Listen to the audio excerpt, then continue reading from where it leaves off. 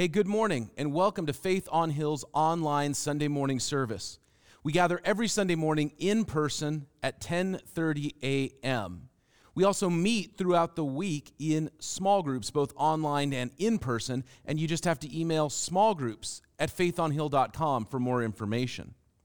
As far as what's going on around the church, in addition to our normal collection of food for the Wichita Family Center, we are also collecting toys for boys and girls up to like age 13 or 14 for the Toy and Joy program, which is for children, underserved, underprivileged children in our community. It's run by retired firefighters, and we love being able to partner with them.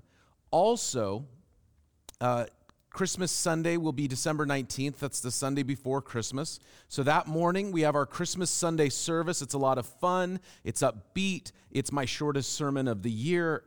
We have a good time. Then that night, Christmas Sunday night, we will have our carol and communion service.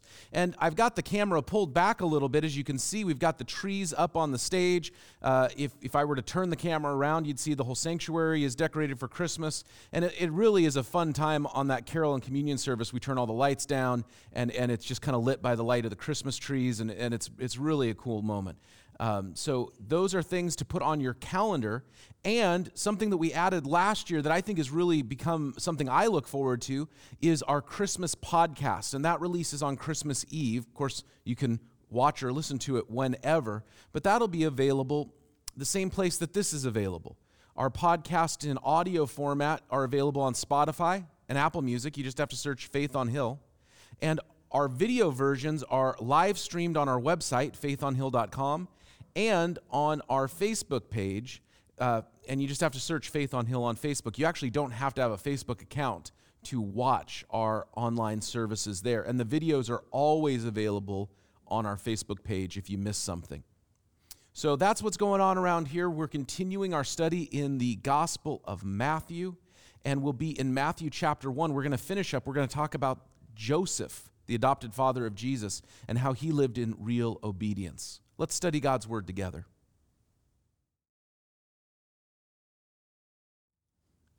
Well, Matthew chapter 1, verse 18 says, "This is how the birth of Jesus the Messiah came about.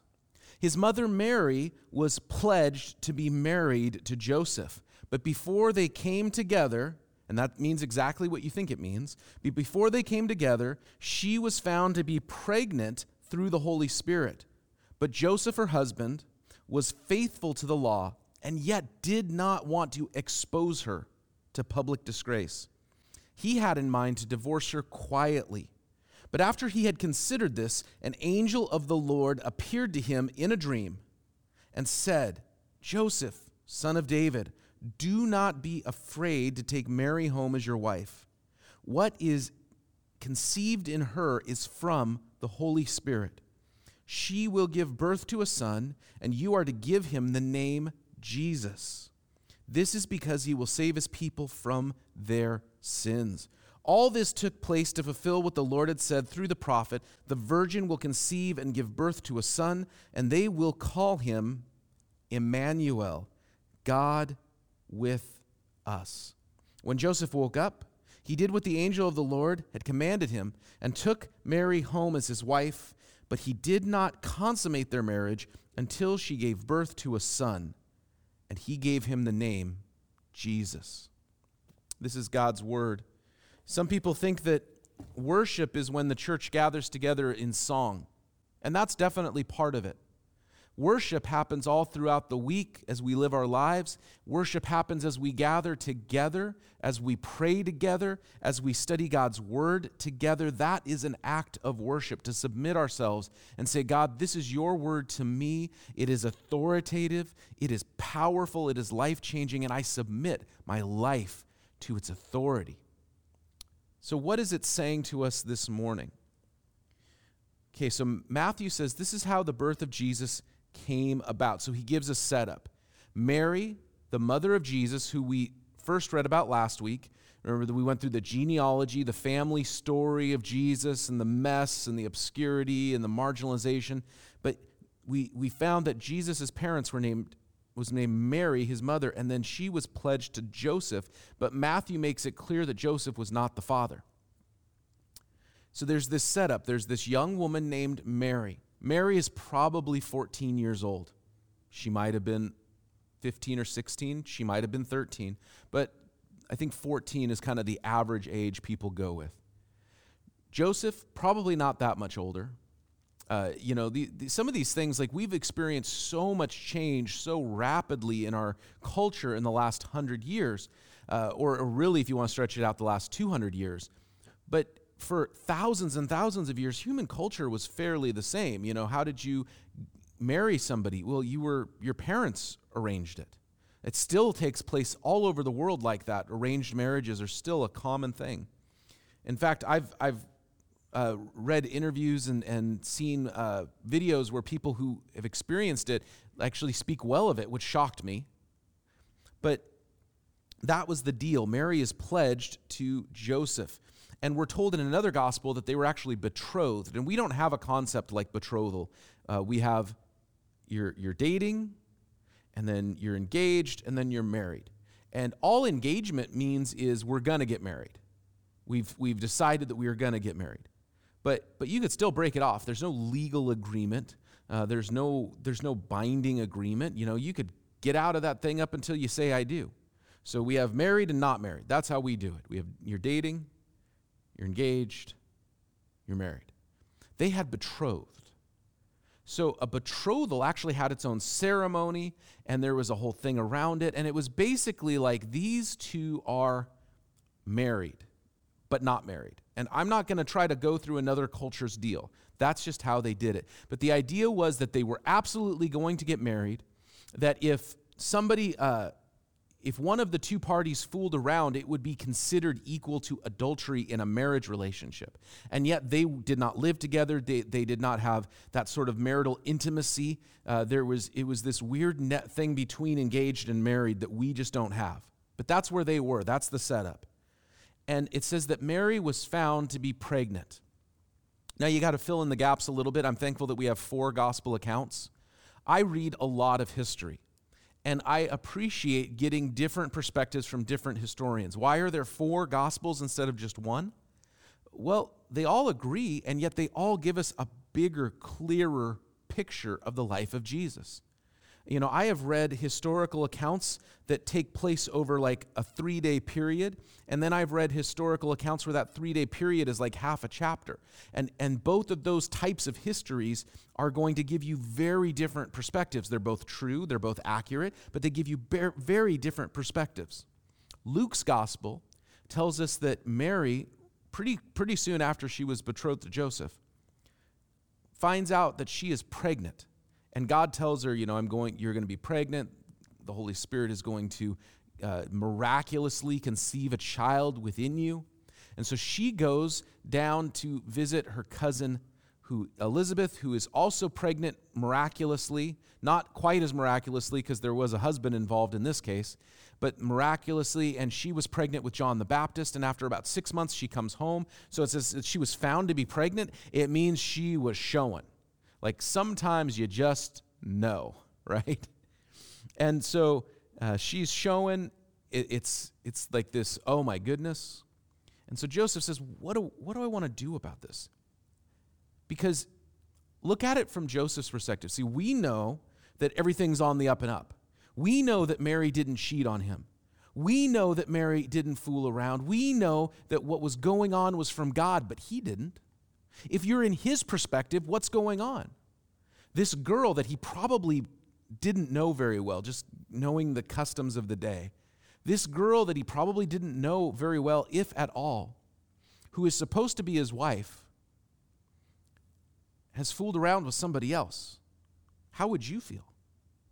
It's really understandable that he's like, I'm going to get rid of this. This is going to end. I am going to move on. It's totally understandable. It says that he was faithful to the law. So Joseph was a godly man, a righteous man.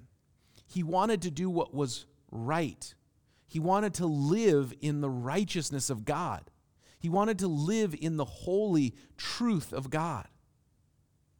And yet it says He wanted to be faithful to the law, but he did not want to expose her to public disgrace, so he had it in mind to divorce her quietly. You can do the right thing the wrong way. You can do the right thing the wrong way. A lot of times in the church, we talk about how you can do the wrong thing, maybe with good intentions. You know, you do the wrong thing for the right, with right reasons, but it's still the wrong thing. But you can do the right thing the wrong way. And certainly throughout the history of the church, whether it's the actual church of Jesus, the people of God, or whether it's an institution called the church that might not be the same thing, we have history of people doing the right thing, the biblical thing, and yet it doesn't seem like they did it the right way. And I don't have time to get into all of the things, but there's example after example after example in history of people who have done the right thing the wrong way.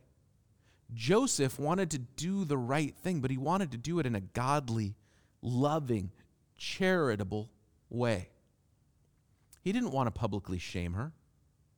He didn't want to make her life worse. He's just saying, I want to live the way that I think God wants me to live. And it doesn't seem like Mary's living on that same path, so I'm going to end things, but I'm not going to wreck her. I'm just going to go the way that I think God needs me to go. So he's got good intentions, and he's trying to do this the most charitable, gracious, loving way possible. That's one of the challenges. The big idea this morning is real obedience. One of the challenges for people who are trying to follow Jesus, people who are trying to live as true Christian disciples of Christ. How do we do the right thing the right way? Because we know in big picture terms, like what God has said is right and what God has said is wrong. But there has been such dramatic shifts in society so quickly that one of the challenges followers of Jesus find is, how do we live the way God wants us to, but do it in the way that is appropriate for the moment we're in? And sometimes the wisdom of previous generations isn't helpful. It isn't.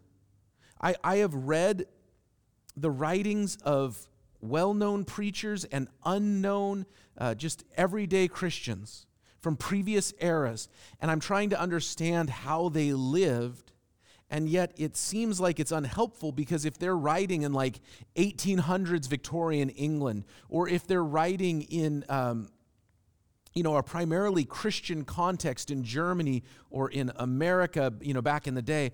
I'm not saying America was a Christian nation. I'm just saying like these things where Christian ideas were culturally accepted and at least publicly professed, if not actually followed. And so reading from them, they're not writing to our issues.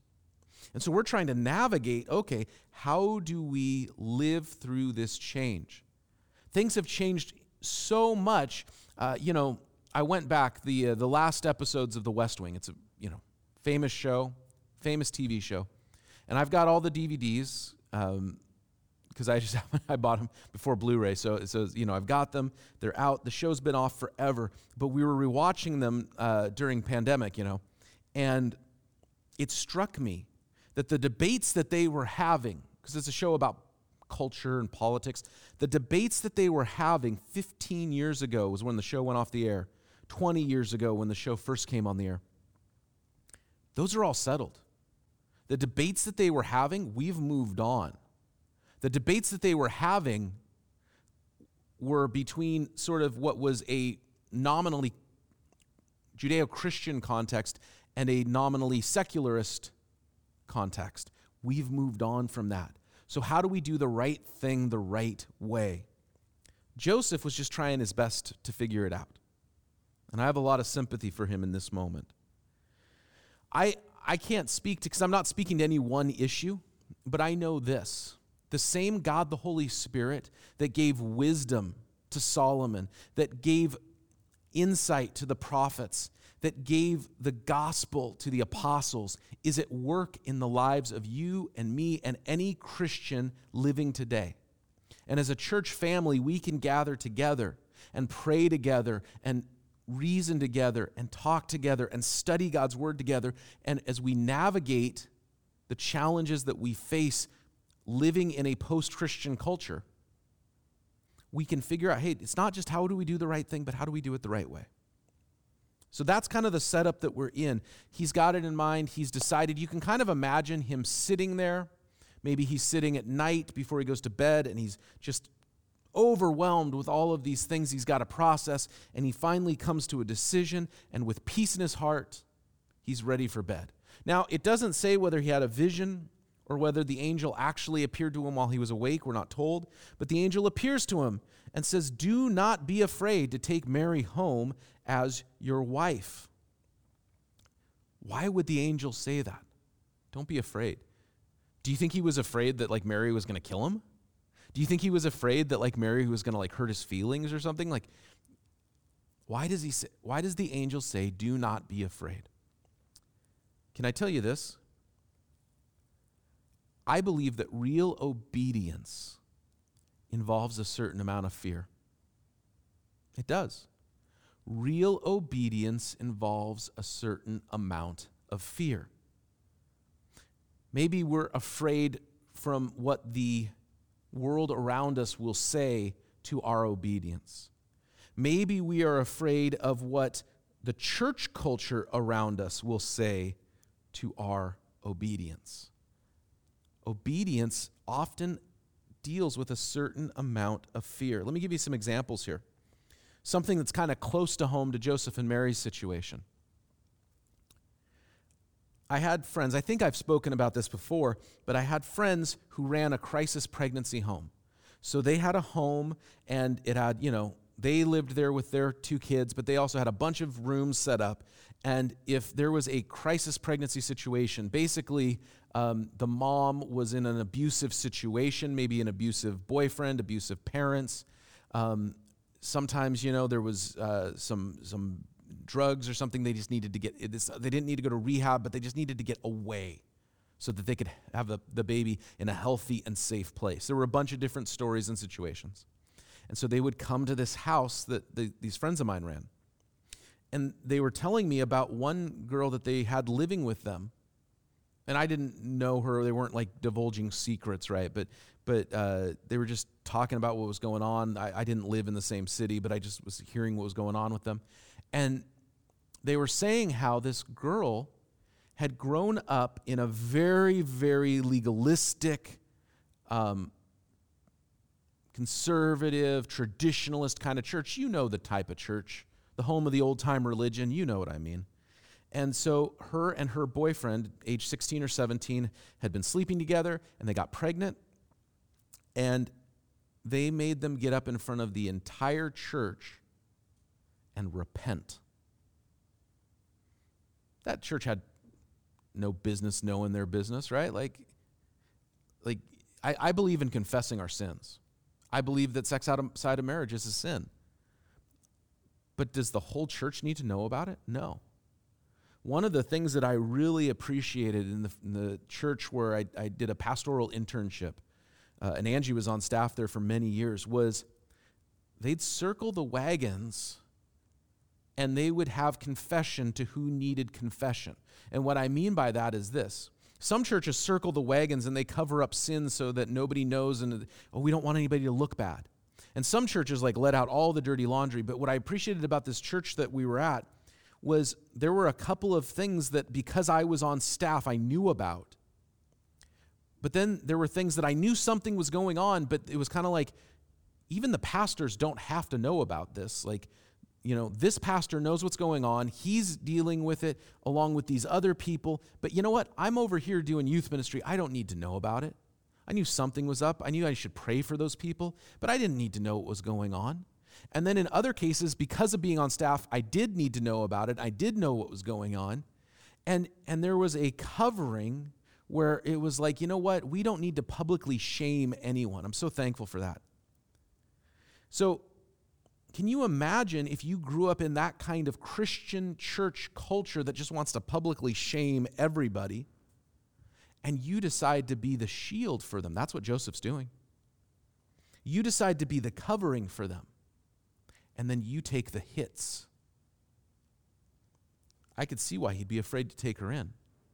Because all of a sudden, if he divorces her, everybody says, oh, poor Joseph, did you hear what happened to him? Yeah, that Mary fooled around and cheated on him and, committed adultery and the whole thing.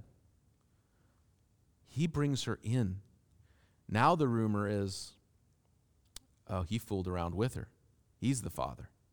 Or, he's so weak. I'm not saying this is right or wrong, but I'm just acknowledging the culture they would have been in. He's so weak as a man that he took her in because he's afraid of being alone or whatever. We can't find anybody better, and he doesn't know what she's up to at night because he's just he's a not man enough for her. The whole thing. You could just see why there would be fear, and you can see where following God would lead to fear. God's given this principle of generosity to Christians. And yet we say, what happens if I give my whole life to Jesus? What happens if I give the first fruits of my income to God? Will I have enough money left over? What happens if I surrender myself to Jesus and Jesus calls me to go be a missionary in another country? Am I going to have to go somewhere? Am I going to have to do something? That's why the angel says, don't be afraid. It makes sense. Don't be afraid. Why? Because this is from God. Here's the thing I've learned, and it's been a hard-learned lesson. If it's from God, it's good and it's worth it. If it's from God, whatever the cost is far outweighed by whatever comes from it. He's not saying don't be afraid because, it won't be that bad. Don't be afraid, because everybody goes through stuff. He's saying don't be afraid, Joseph, because this is from God. And if it's from God, then it is worth it. Why? Because her son will save his people. Now, if you're Joseph, you think, well, that makes sense. We've been waiting for the Messiah. We've been occupied by the Romans. We are oppressed. We are held down. We are conquered. We need deliverance. We need deliverance. But then the angel gives a qualifier. Save his people from the Romans? No, from their sins. He will save his people from their sins. So this is the message that God through the angel gives to Joseph. Joseph, don't be afraid. This is from God. And this child will save his people from their sins. Matthew says that this fulfills Isaiah chapter 7, verse 14. The virgin shall conceive and bear a son, and they will call him Emmanuel, which means God with us. So the implications of all this is Joseph, hey, remember that word of the prophet Isaiah, that a virgin will conceive and bear a son. This is it. This is it. A virgin will conceive and bear a son. What's the point of biblical prophecy? I was having a conversation with a brother in the church this week about that. We were talking about prophecy and the end times and all this stuff. And what's the point of biblical prophecy?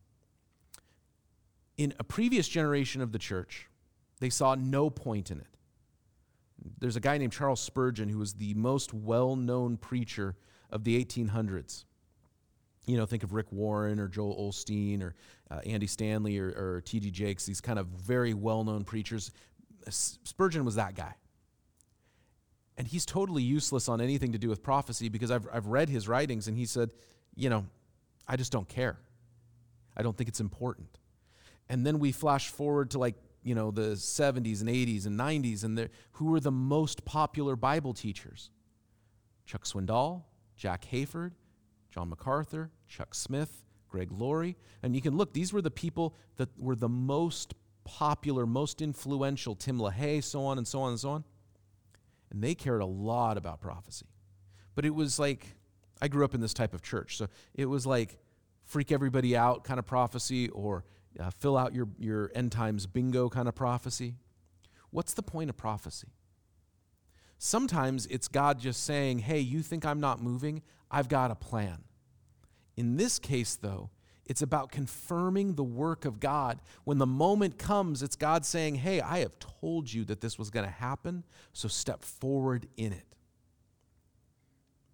Isaiah is saying, hey, Matthew's saying the implication of this is Isaiah and his prophecy. Don't be afraid, Joseph, because God told you ahead of time that it was going to happen.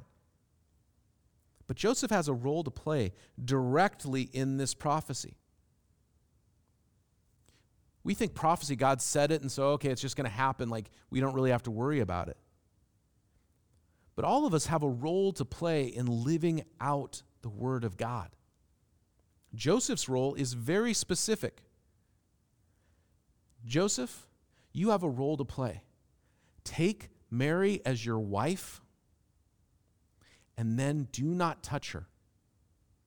Take Mary as your wife and fulfill all of your responsibilities toward her to, support her, to protect her, to, be her partner in life. Do all of the things that you are responsible for, but get none of the benefits.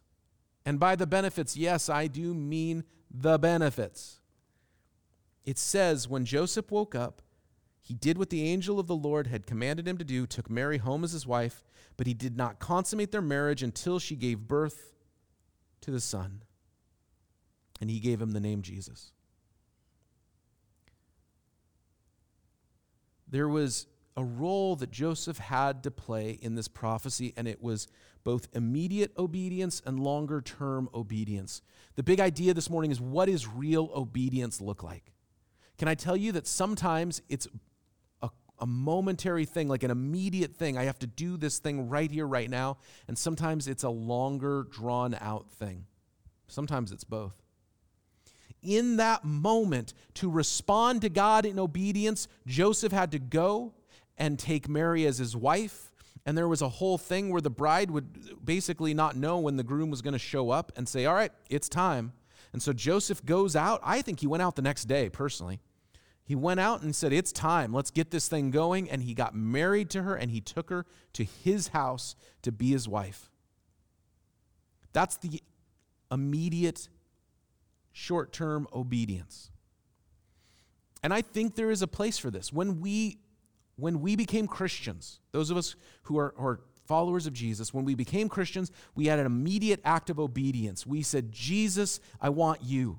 Jesus, I surrender to you. Jesus, forgive me. Jesus, I follow you. Jesus, I believe in you. Whatever words you said, whatever way that you understood it, you knew that that was a moment of surrender. And in that immediate obedience, you gave your life to Jesus. But then since then, we've been working to live in long-term obedience to God. Jesus, I don't just believe in you in that moment, but I want to follow you. And you've been following Jesus maybe for a few months, a few years, maybe a few decades. But we're living in longer-term obedience. In that moment, Joseph was obedient to God, and he took Mary as his wife. In that moment, we are obedient to God when we say yes to him, when we say no to sin, when we say yes to going where God wants us to go and no to where God says don't go there. And we say, yep, no.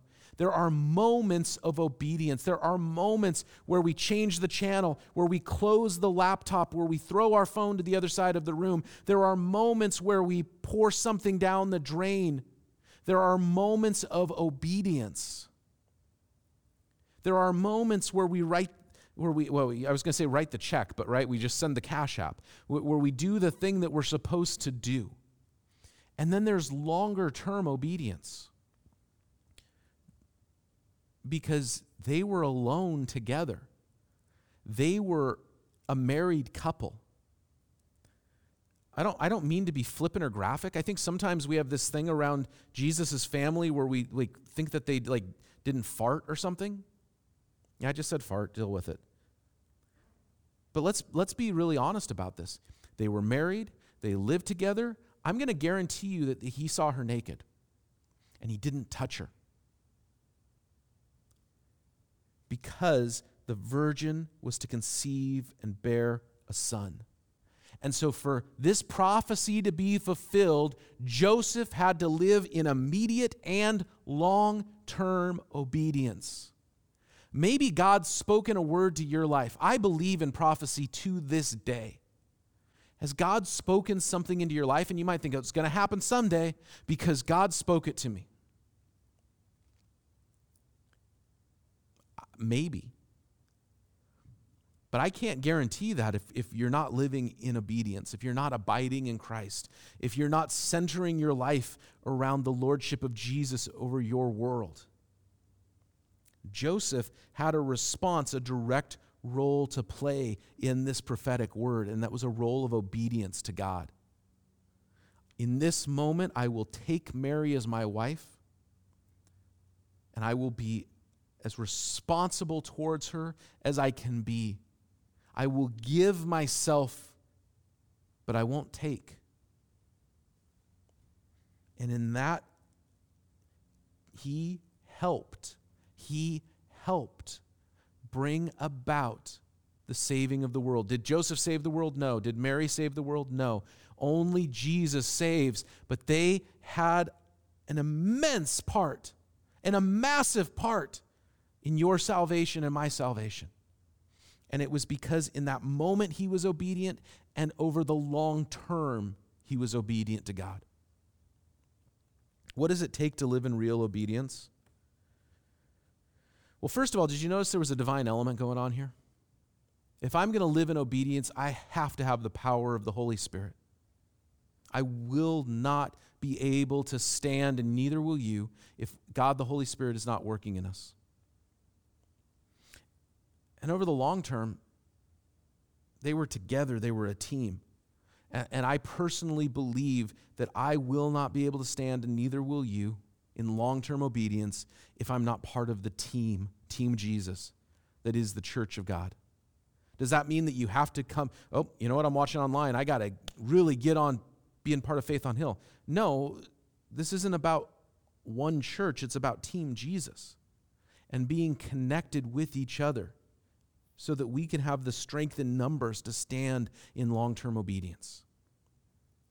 Real obedience sometimes is a moment of crisis, a moment of decision.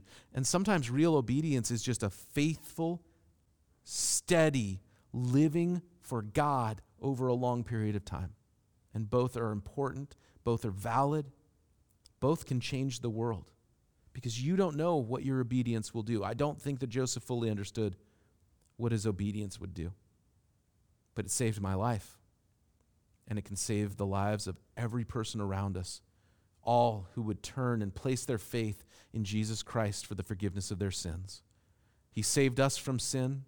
He saved us from death. He's given us the hope of eternal life. And that same hope is available to any and all who would call on the name of Jesus, believe in their hearts, and confess with their mouth that Jesus is Lord. And if that's you, wherever you are right now, God hears you. But you have to be obedient to call out to him. Let's pray together.